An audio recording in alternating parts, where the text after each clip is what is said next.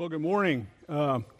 Just a couple of housekeeping notes that to make you aware of it. Pastor Steve has gone to visit his family in Indiana, and so yesterday afternoon I got a text and said, "Hey, I don't have anybody to take his class. Can we combine them?" So that's why we're all in here today. So that's the first part of the announcement. The second part of the announcement is that next Sunday, we'll all be in here again during the Sunday hour because they have planned a question and answer time following the influencers' critique, I guess is what it's being called. But at any rate, Sunday school hour next week is going to be used for those purposes. So next week, everybody will be in here again. So I get a week off next week. So at any rate. Just to, for those of you who are in the Psalms class, our class is studying 1 John, and we are in 1 John chapter 3. We're actually finishing chapter 3 today, verses 19 through 24. John, just to kind of, if you're not real familiar with the book of 1 John, John is a book in which it was written somewhere in the late 80s A.D. John is the last surviving apostle. He is the last of the apostolic band. This is the first of the, well, not counting his gospel, but of his epistles. This is the first of three, then the Revelation finally toward the end of the 90s A.D.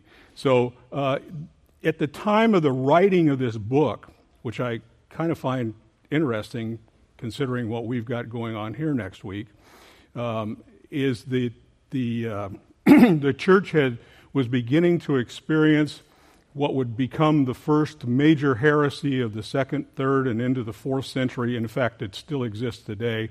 It's very prominent in many of the so-called Christian cults that are around today, and it's the teaching of the Gnostics.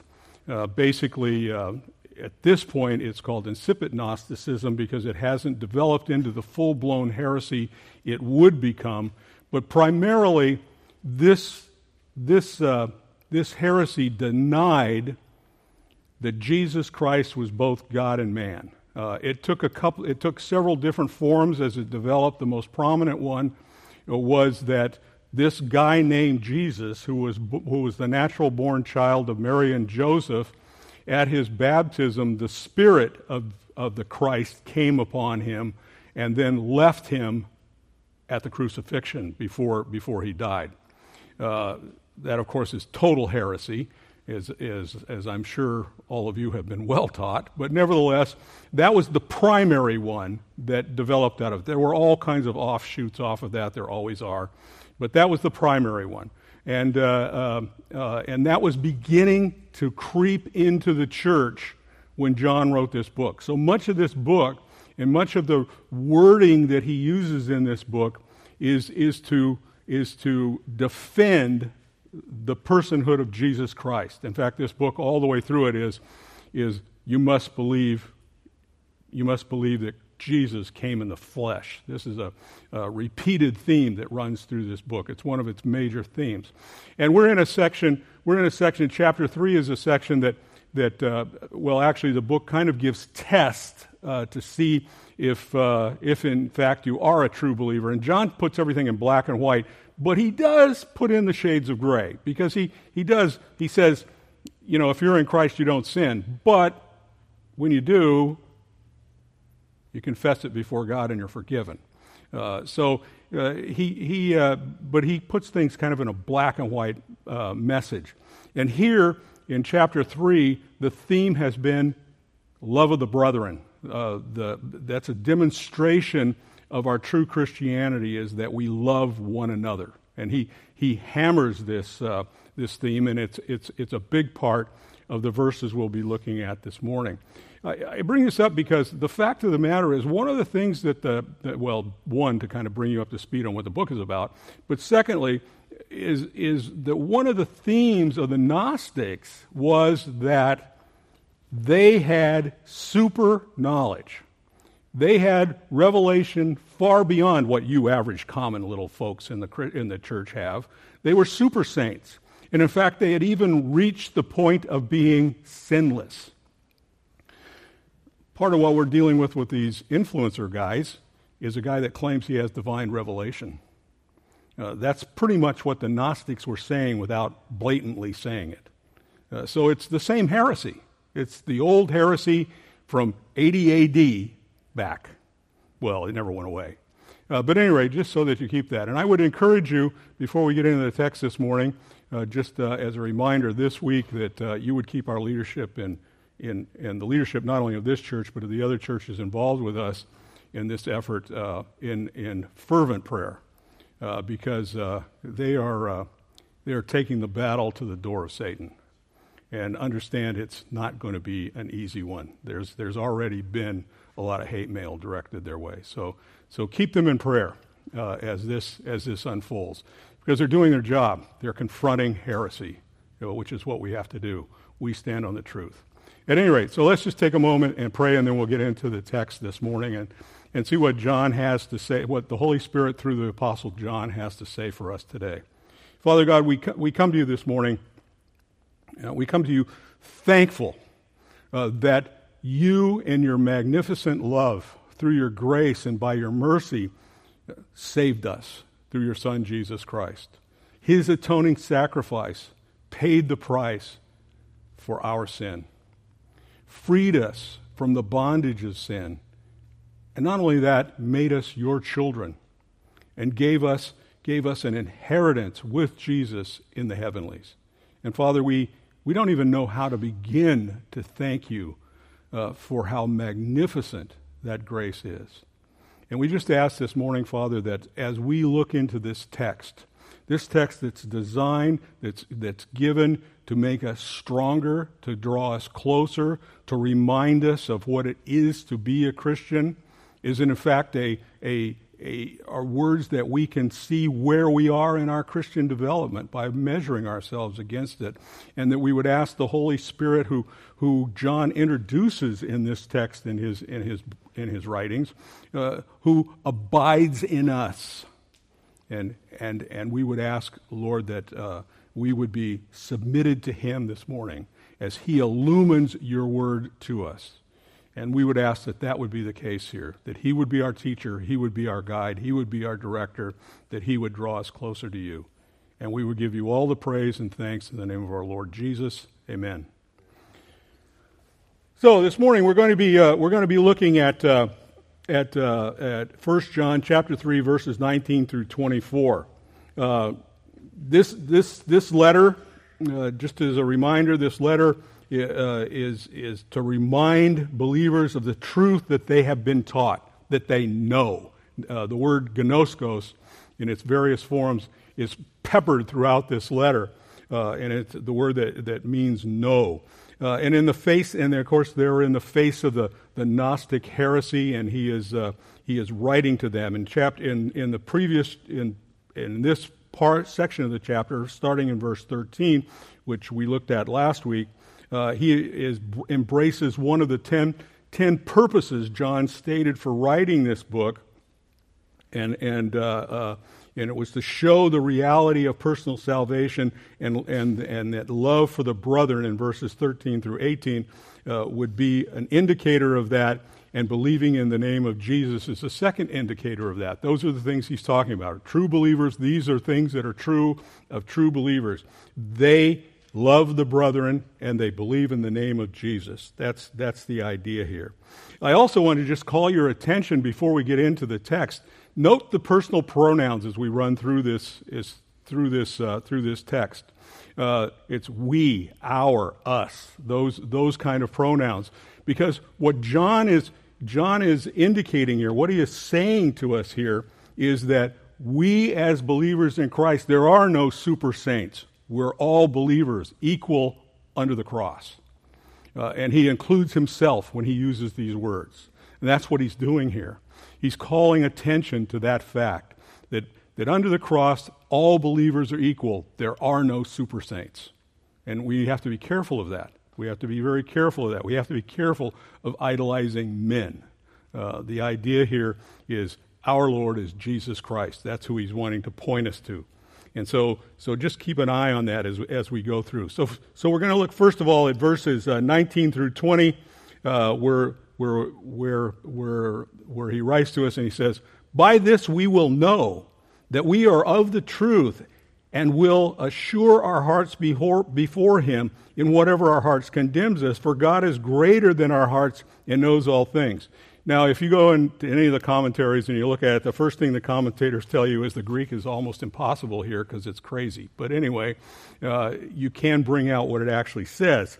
He's calling us back to the two previous verses. In verses 17 and 18, he says, but whosoever has the world's good and sees his brothers in need and closes his heart against him and does not love, how does the love of God abide in him? Little children, let us not love by word or by tongue, but in deed and truth. He's calling us back to that. That's what he's saying. And he's going to show some demonstration. There he's shown some demonstration of that. He says, brotherly love not as seen as Cain loved Abel, because he murdered him, but it's seen here. It's seen in how we respond to each other. That we respond not just saying, I'm going to pray for you, but that we see what we can do to meet the need.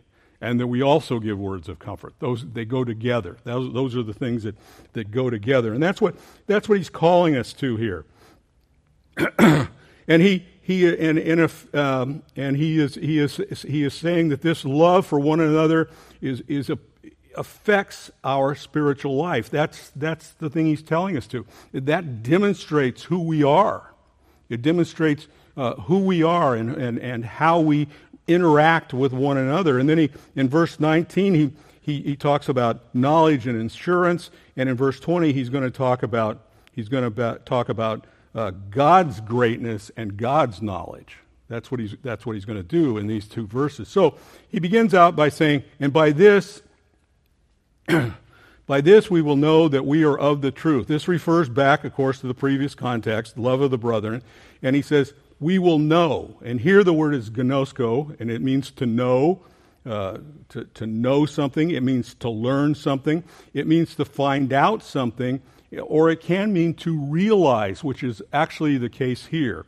To find out, to realize, to learn. Those are really the way it's being used here, because it's in a future tense, and what it indicates is we come to know this in our Christian walk. We come to realize this as we move along in our Christian walk. It's talking about the process of sanctification as we're being changed from glory to glory.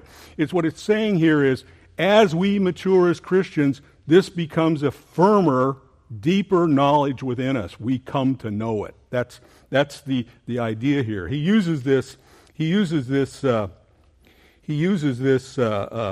same construction in 3:10, where he says, by this the children of God and the children of the devil are manifest. Everyone who does righteousness is not of God, as well as the one who does not love his brother. He used the word manifest there, and it's the same idea. We come to realize who the children of God are and who the children of Satan are as we see them living out their lives. That's the idea here. It has the concept of a promise based upon an existing reality. Here is the reality. They are the children of Satan in verse 10, and we come to realize that here in verse 19, he's saying we come to realize the truth more and more as we progress in our Christian life. That's really the idea this word indicates here. And then he goes on to say that we are of the truth. That's what we come to realize. We are of the truth. Literally, it's out of the truth. We exist is the literal Greek construction of those words. But the idea here is this is what we are learning more and more of as we develop as believers, that the Word of God is truth. John 17:17, sanctify them in the truth, thy word is truth. That's the context here that he's giving us. He's telling us that we are growing in the knowledge of the truth every day. That's what we should be doing. That's the idea here. It's by God's work that truly converted ones come to realize the process of agape, of love, resulting which is in verses 14 through 18, which results in obedience that was seen in verses 4 through 12 of this chapter. That's the idea here, that we grow in that. We come to know that. We come to understand that. That becomes a part of our person, a part of who we are as believers. Truth here refers to Scripture, of course, but it also refers to and is pertaining to all the truth about the incarnate Christ. Now, given the context of this book, given the context of the history which is behind this book, that's the important issue. The person of Christ was being attacked. And he says, we come to know the truth. We know who Jesus is. That's what this is telling us. We are realizing every day more and more who he is. That's the idea. The incarnate Christ is the picture here. 1 John 5, chapter 5, verse 20. John writes, and we know that the Son of God has come, and he has given us understanding, so that we may know him who is true. And we are in him who is true. In his Son, Jesus Christ. This is the true God and eternal life. That's what we are to be understanding. That's what we are to be growing in knowledge about. John, the Gospel of John, chapter 1, verse 14. And the Word became flesh and dwelt among us, and we beheld his glory, the glory of the only begotten from the Father, full of grace and truth. That's what he's wanting us to understand. This is what we are growing in. And incidentally, John kind of interchanges the word to know the truth as equivalent to being born again. He does that in verse 9 of chapter 3, where he says, everyone who has been born of God does not sin because his seed abides in him, and he cannot sin because he is born of God. He's basically equating here, say, if you're born again, this is who we're talking to. People who are truly Christians, people who have truly put their trust for salvation in Jesus Christ and in him alone. That's the idea he wants us to understand here. And he says, there's a result from this. He says, and we will know the truth, and it will assure our hearts before him. This is the idea. He's going on with this, and he says, it assures our hearts before him. There's an assurance in this. You understand, this gives assurance to us of who we are. That's what he's wanting us to understand. That's part of what John is wanting to give the full meaning behind to these people, because the Gnostic movement is shaking their assurance. And he says, we're assured. That's what he wants you to understand. Knowing that we are of the truth, our hearts are assured before him. John tells the believers that this knowledge brings assurance in their inner being, in their conscience. That's what he's using heart for here. He's saying inside that institution that God installed in man in his creation, being in the image of God, the conscience. There we know this. It's ingrained into us. Now, it's not intuitive, but it's ingrained into us in God's design. And he says, he uses this word assurance, which is a word that means to persuade. Will persuade is the idea here. The idea is the truth should persuade you to believe and give you assurance. That's the idea behind this.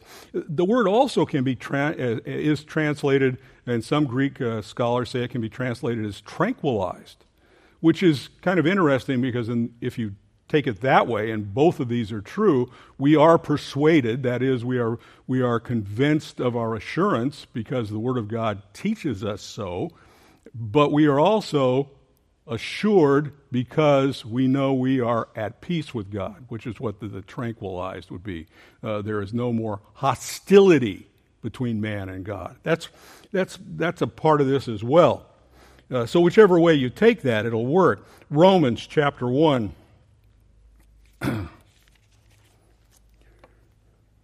Romans chapter 1 at verse 18. This is, he says, for the wrath of God is revealed from heaven against all ungodliness and unrighteousness of men who suppress the truth in unrighteousness, because that which is known about God is evident within them, for God made it evident to them. For since the creation of the world, his invisible attributes, both his eternal power and his divine nature, have been clearly seen, being understood through what has been made, so that they are without excuse. For even though they knew God, they did not glorify him or give him thanks, but they became futile in their thoughts and foolish in their heart. And their foolish heart was darkened. This is the searing of the conscience by man who rejects God. But here what he is talking about is the conscience was to give us evidence that God had to exist. Psalm 19 in the first verses tells us that when we just look at the order of nature, when we just look at the created order, it should declare to us there is a God. Because it bespeaks order, not chaos. And that's what this text is saying as well. God ingrained that into us at creation. That's the idea. Chapter 2, verses 14 and 15, Paul writes, "For when the Gentiles who do not have the law naturally do the things of the law, these, not having the law, are a law unto themselves. In it they demonstrate the work of the law written in their hearts, their conscience bearing witness, and their thoughts alternatingly accusing or else defending them." Once again, he's talking about the conscience here, the role of conscience. He says, even the unbeliever knows right and wrong. And that's demonstrated. In fact, it's demonstrated, and every country has laws against certain things. It's demonstrated. They understand that there is a right and there is a wrong. That's what he's saying here. He's talking about the conscience here. He says God made man with a conscience so that he could distinguish right and wrong. The problem with the conscience is it's fallen. And he says before him here. And basically he says, what he's saying here is, for the believer, the assurance that the truth of the Word of God gives us, that's what he's saying in verse 19, assures our hearts before him, assures us that we have an assurance that God is there, he's available to us, the door was opened by Jesus Christ. That's part of what happened here. He opened the door. He gave us a clear conscience. Acts 24:16. Paul says that he maintained a conscience without fault both before God and man. That's the idea here. We have the ability to come before God cleansed. That's the picture that he's painting here. In verse 20 verse 20 he goes on and he says, in whatever our heart condemns us, because the heart is fallen, what he's telling us here, he says, the heart is fallen. The conscience from time to time condemns you when you do wrong. Don't you feel guilty? Isn't that a fact of life? I know it is for me. And he says the conscience will condemn you. It says you've done wrong. It says to you, John, you messed up. And he says that to all the rest. It says that to all the rest of you. If your conscience is working, that's what happens. He says you've messed up. And you feel guilt over your sin. Because God calls us to remember Jesus' sacrifice. That's what he's going to do here. He's going to call us to remember Jesus' sacrifice. We have peace with God, Romans 5:1. We have been justified. Philippians 4:7 tells us that peace is a guardian of our conscience and minds. We're to remember that. That's why 1 John 1:9 was written, that if we confess our sins, he's faithful to forgive us of all sin and cleanse us. That's the idea here, because he's going to go on and say, the next thing he's going to say about the conscience is he's going to say, for God is greater than our heart and knows all things. This is what he's pointing to here. He's pointing to the fact that the conscience, which may be fallen, but God is greater. God has provided the means. He has made the justification through Jesus Christ. Jesus turned away his wrath. He set us free. That's what he's wanting us to know here. He's saying, God is greater. Yes, you may feel guilt over your sin, but you're still forgiven. God is still there. God didn't throw you away. That's the idea that's being expressed here. Hebrews chapter 4, verses 13 through 16. And there is no creature hidden from his sight, but all things are uncovered and laid bare to his eyes. For God, to whom we have an account to give. Therefore, since we have a great high priest who has passed through the heavens, Jesus, the Son of God, let us take hold of our confession. For we do not have a high priest who cannot sympathize with our weakness, but one who was tempted in all things like us, yet was without sin. Therefore, let us draw near with confidence to the throne of grace, that we might receive mercy and find grace in a time of need. This is what John is saying here. He's saying, yes, there are times when you fail. Yes, there are times when the conscience may tell you have done wrong, may cause you to feel God is not there, but he is. That's what he's saying. He's saying because he's greater. He's greater than all things. John 10, 28 and 29 tells us that Jesus is the one who holds us in his very hand. And he goes on to tell us that God holds us in his hand. No one can break that grip. That's what he's wanting them to understand. No matter what your conscience is doing, God is greater. And God can clean it up. He can correct it. We can be like Peter, and we are to be like Peter in this case, because what he is claiming, what Peter claimed in John chapter 21, after his failure, and Jesus confronts him with, "Do you love me?" And twice John responded that he did, and the third time he was asked, he just claims Jesus' all-knowing power. He says, "Lord, you know all things." In other words, God knows his people. God knows each of you. He knows you individually. He knows where you really are. And if you're in his hand, you can't be taken out of it. That's what John is reassuring them here. He says, we have confidence before God. He'll say in verse 21. He says, because God is greater and he knows all things. He's greater than your conscience. He created it. He's greater. That's what he wants them to understand. In these first verses, he's saying, look, here's where we live.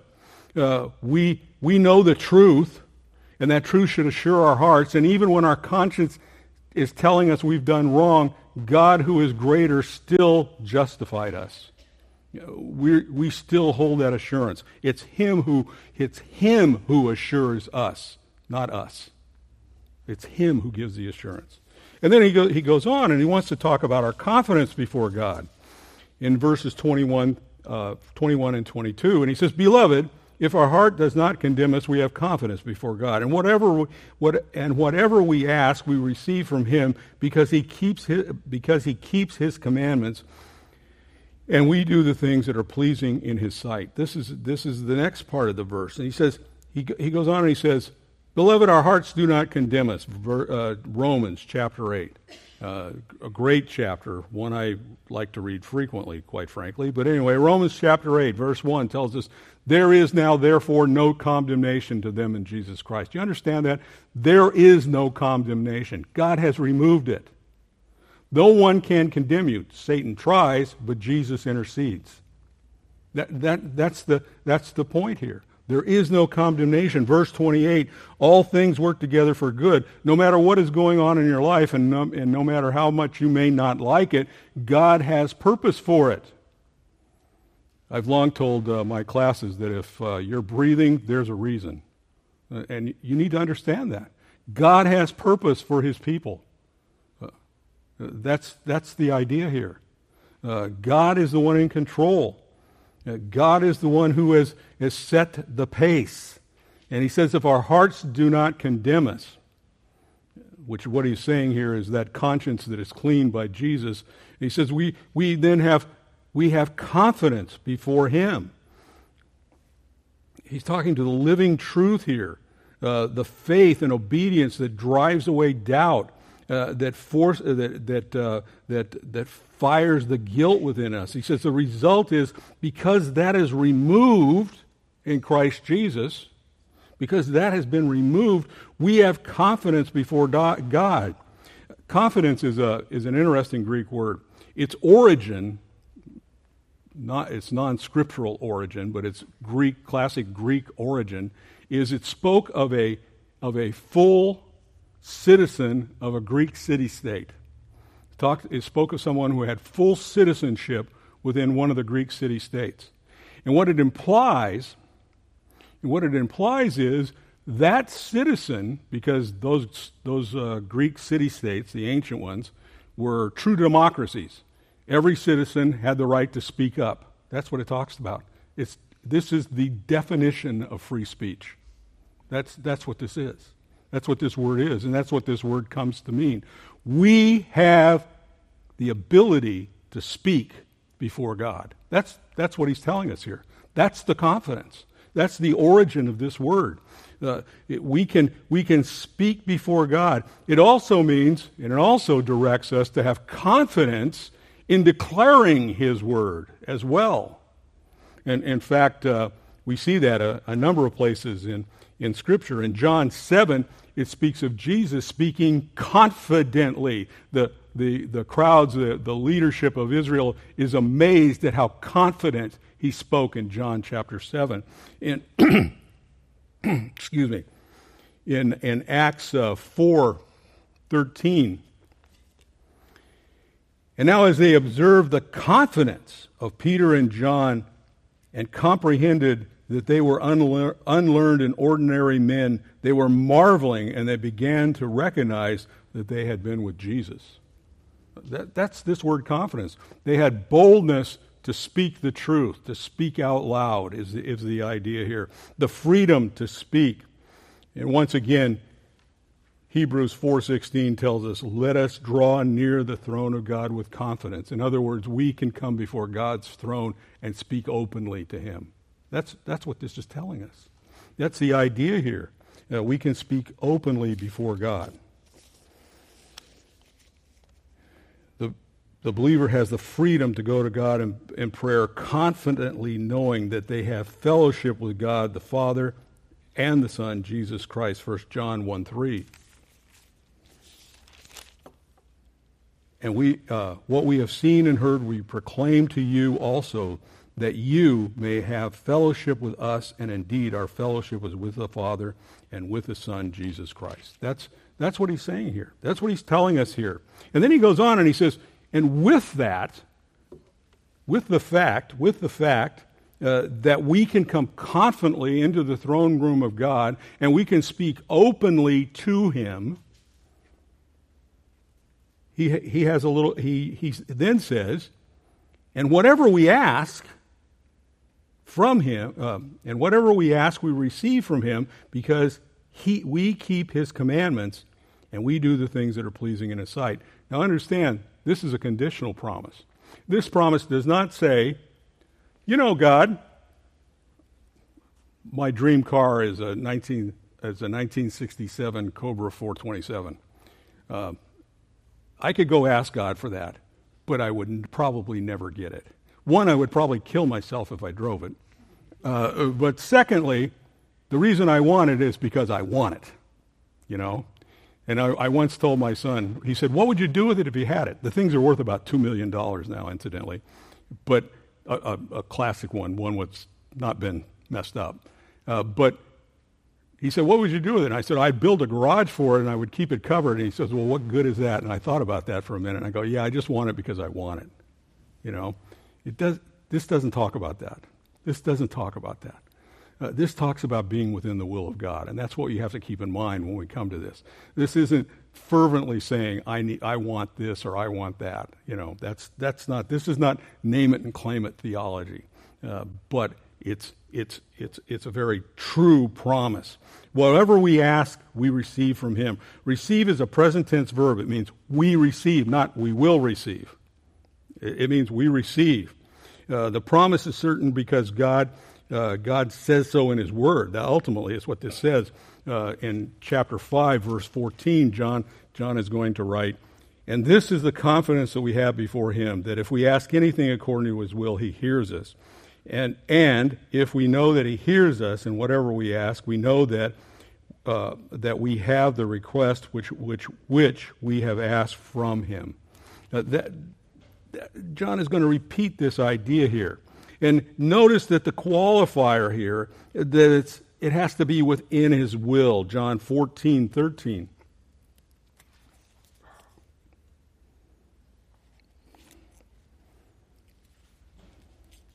John 13 and 14 says, "Whatever you ask in my name, this all I'll do, so that the Father may be glorified in the Son. If you ask me anything in my name, I will do it. If you love me, you will keep my commandments." Understand there's qualification there. And incidentally, this is not, I've heard this taught. It's heretical, but nevertheless, I've heard this taught, and I've heard people say this many times. You end your prayer with, "In the name of Jesus," because that's the signature at the bottom of the check. That's absurd. That's not what this text is saying. This is saying that as we operate within the will of God, keeping his commandments, loving the brother, and all the things John is going to talk about here, Jesus answers our prayers. That's what he's saying here.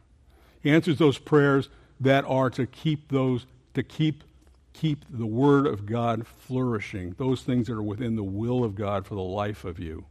That's what he's saying here. That's the important thing to understand. The promise is with qualification.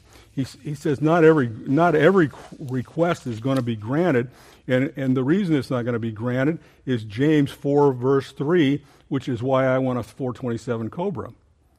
I want to consume it for my own lust. That's why. I want it for my own pleasure, no other reason. It isn't going to further the kingdom of God. It isn't going to help me in any way. It isn't going to boost or anything. I guess I could put "I love Jesus" on the bumper, but they don't have bumpers. So, it's just something I would consume. And that, unfortunately, most of the time, that's what we ask for. And that's why we don't have it. KJV puts it, "Consume upon your own lust," and the LSV says, "Ask for wrong motives, our own pleasure." It means the same thing. That's the idea here. Here, boldness arises because we know God and we ask according to his will. Therefore, we know he is going to hear, and he hears, and he promises to meet our needs. Philippians 4:19. "My God will fulfill your needs according to his riches in glory in Christ."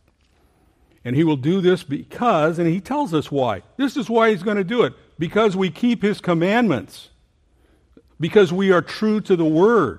We are doing the things he has called us to do. That's why. He is the power behind the ministry he's called us to. And we need to understand that. We all often talk about it being my ministry, which is okay because you should feel possession of it. But all ministry came from the Holy Spirit through him. He placed you in the church. He gave you your giftedness. He gave you whatever job you have. He put you where he wanted you to be. And none of that makes you better or lesser than anybody else, as long as you're obediently doing what he called you to do. That's the point here. He says, if we keep his commandments, we're doing what Scripture tells us to do.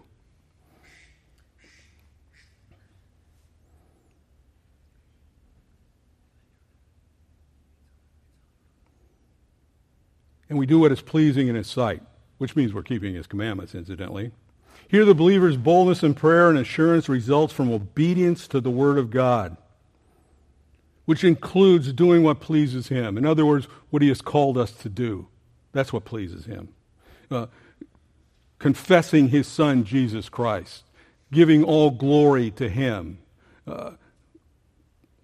I really, since I've been at this church, I really appreciate the music ministry here. It's nice to have a choir, to be in a church with a choir again. And when I first was in a church, we had choirs, and it was just uplifting, and it was glorious. And I love the weeks when we have the choir, and when we sing together. I'm a big fan of the doxology. For years and years, I was in churches that never sang it, and we sing it every week. And it's like, can we sing it again? But it's giving glory to God. Those things. The teaching here is sound biblical doctrine.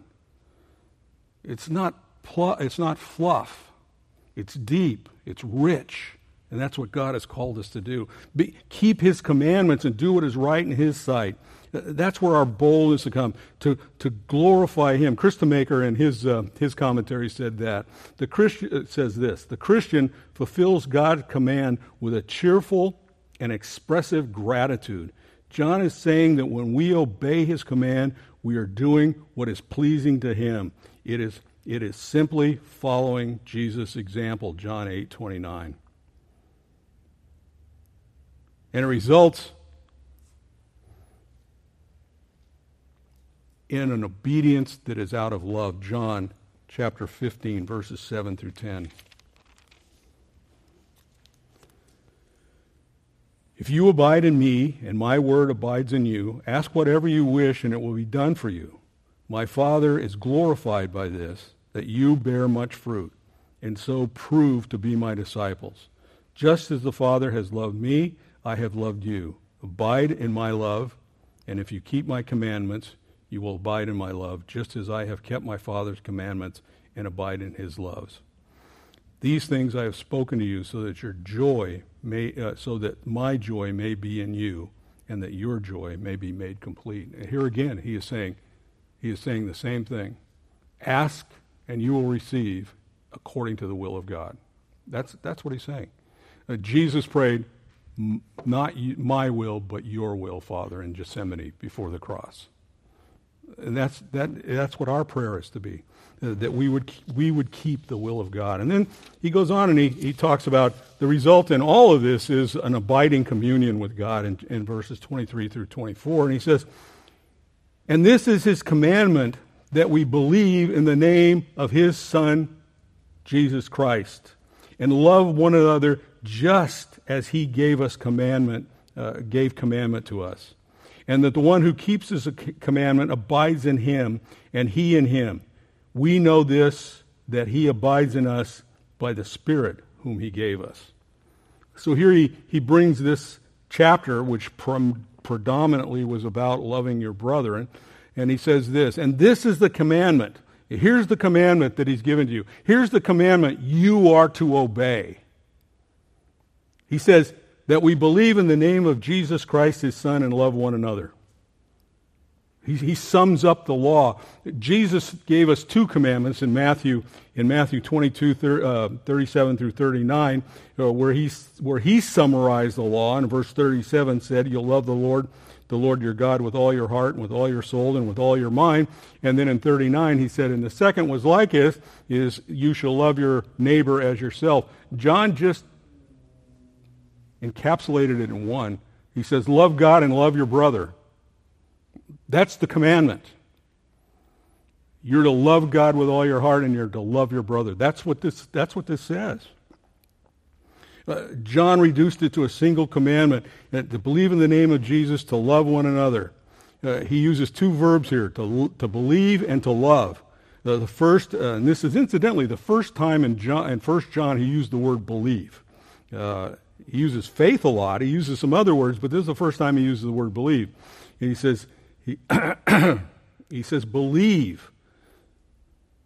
And as it's used here, it speaks of a point in time. It speaks to that moment when you met Jesus Christ. Believe in him. That's what it says. You're to come to that point where you believe in him. It's where you exercise faith and you place all your trust in Jesus Christ. And he says he is to be the object of your faith. And he gives his name, and he says Jesus Christ. He points to the fact that he is to be both Savior and Lord. He is Jesus, the Son of Man, and he is Christ, the Son of God. That's the point. He is the divine man. That's what he is wanting us to know. In the context in the context of 1 John and in the Gnostic thought, they said he wasn't that. But John is pointing us back to that point. That's what he's driving home here. Understand who Jesus is and put your faith, trust, and hope completely in him. 1 John 4:2, he says, by this we know the Spirit of God. Every spirit that confesses that Jesus Christ has come in the flesh is from God. And every spirit that does not confess Jesus Christ, it does not confess Jesus is not from God. This spirit is the spirit of Antichrist, from which you have heard that is coming, but is now already in the world. John, rather than saying heretics and false teachers and false prophets, calls them Antichrist. He's not talking about the Antichrist. He's talking about every heretic and every false teacher. That's who they are. They're Antichrist. They are opposed to Christ. And he is saying, that's not who we are to be. We're to be pro-Christ. We are to be the ones that understand who he is, what he did. We're to have a full understanding of Christ's sacrifice on our behalf. We are to understand that God became incarnate, that Jesus Christ laid aside all his prerogatives as God, was found in the fashion of a man, born as a child, raised in a family, lived a perfect life, died a sacrificial, vicarious death for you and me, was buried, was raised on the third day, triumphant over death in the grave, and is currently seated at the right hand of God, making intercession for me and for you. And that one day he is going to call all of us home, and shortly thereafter, the world will pay the price for having rejected him in the Great Tribulation. And ultimately, Israel will be redeemed. And then at the close of that 7 years, we all return with him to establish the millennial kingdom, which will eventuate into eternity, in which we will live forever in the presence of our God. That's what we are to understand. That's what we're to believe. That's what we are to hold to. That's this first word, believe. The second verb, love, is agapo again. It's a sacrificial love. It's not a feeling. It's an act of the will. I choose to love you, regardless of how unlovely I might be. That's the idea here. I choose to do so. And I do it as an act of my will. It's present tense, which means that it's habitual. I don't just do it when it's convenient. It's my lifestyle.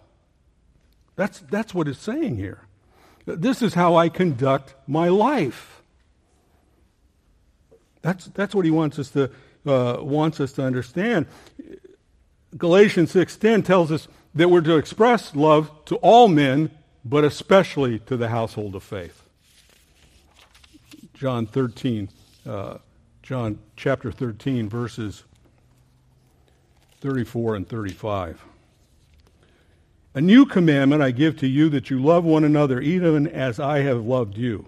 That's a pretty high standard, incidentally.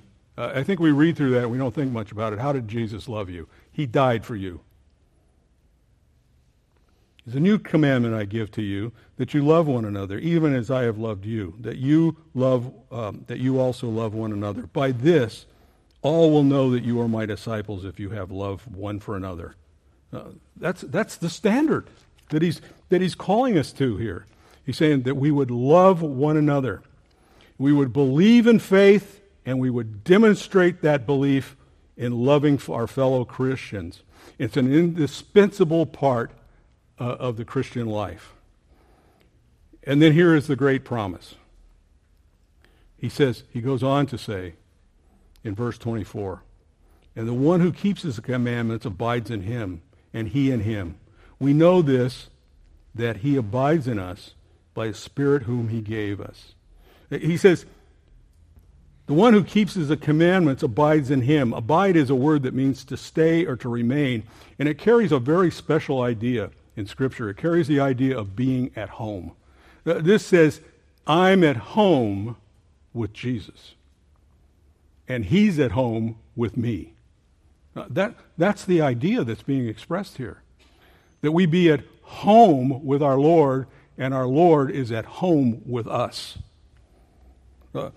It's the place of comfort and safety and protection and warmth and love. That's the idea that he wants us to understand here.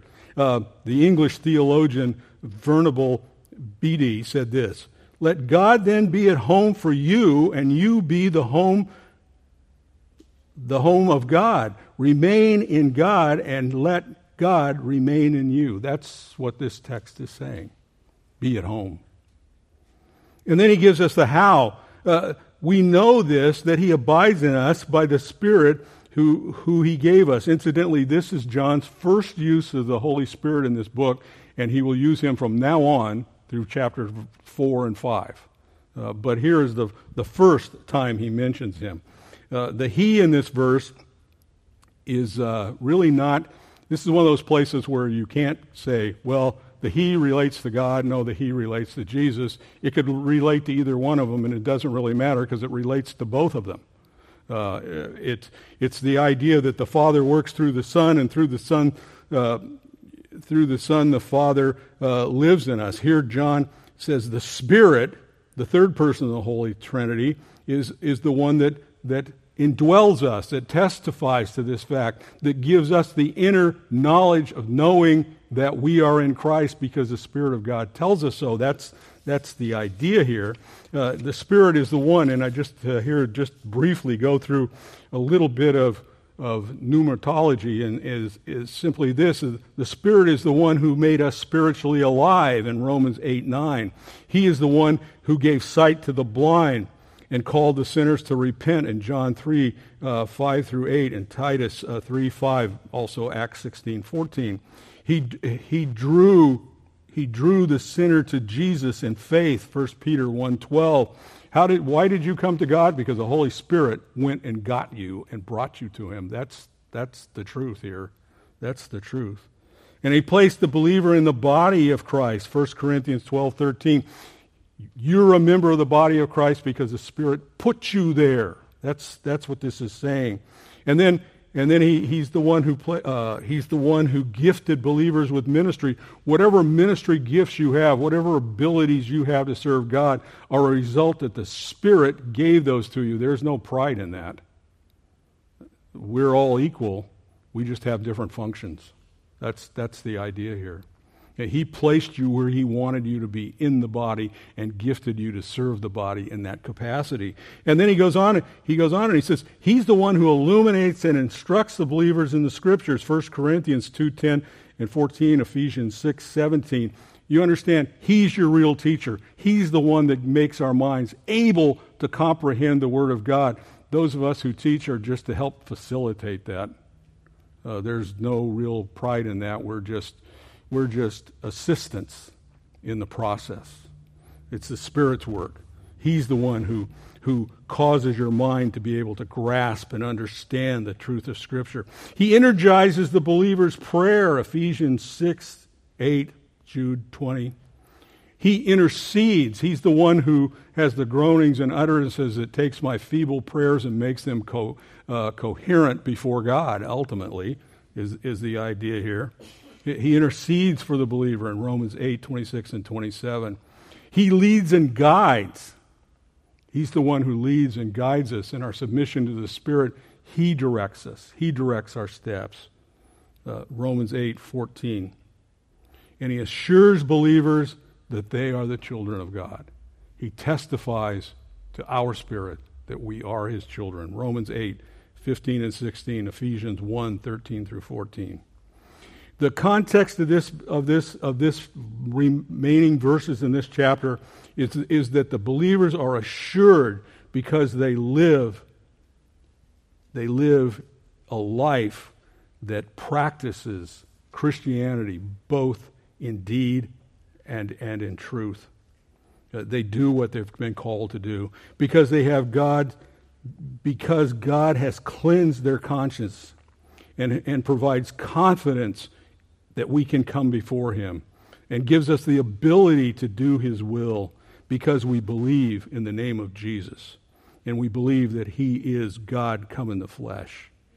And what he is, and we have the abiding Spirit in us to lead, guide, and teach and direct us. That's what John is saying to us here. He says, be at home with your God so he can be at home with you. Let's pray. Father God, as we've looked at this text today, may the truth be embedded in our minds by your Spirit this morning.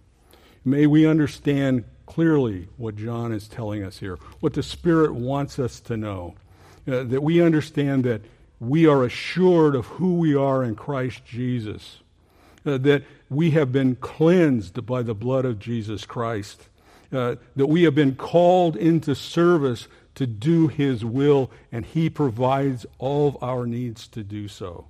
All we have to do is ask. And Father, that he would call us to love one another. That this would be a habitual lifestyle. That our life would be that we are deeply concerned with our brother's needs. And that we sacrificially give to provide those and help in whatever help we can give. And that we obediently serve Christ in the capacity the Spirit has called us to do. That we are, even in this life, at home with Jesus, and Jesus is at home with us. And we would thank you, and we would praise you in his glorious name. Amen.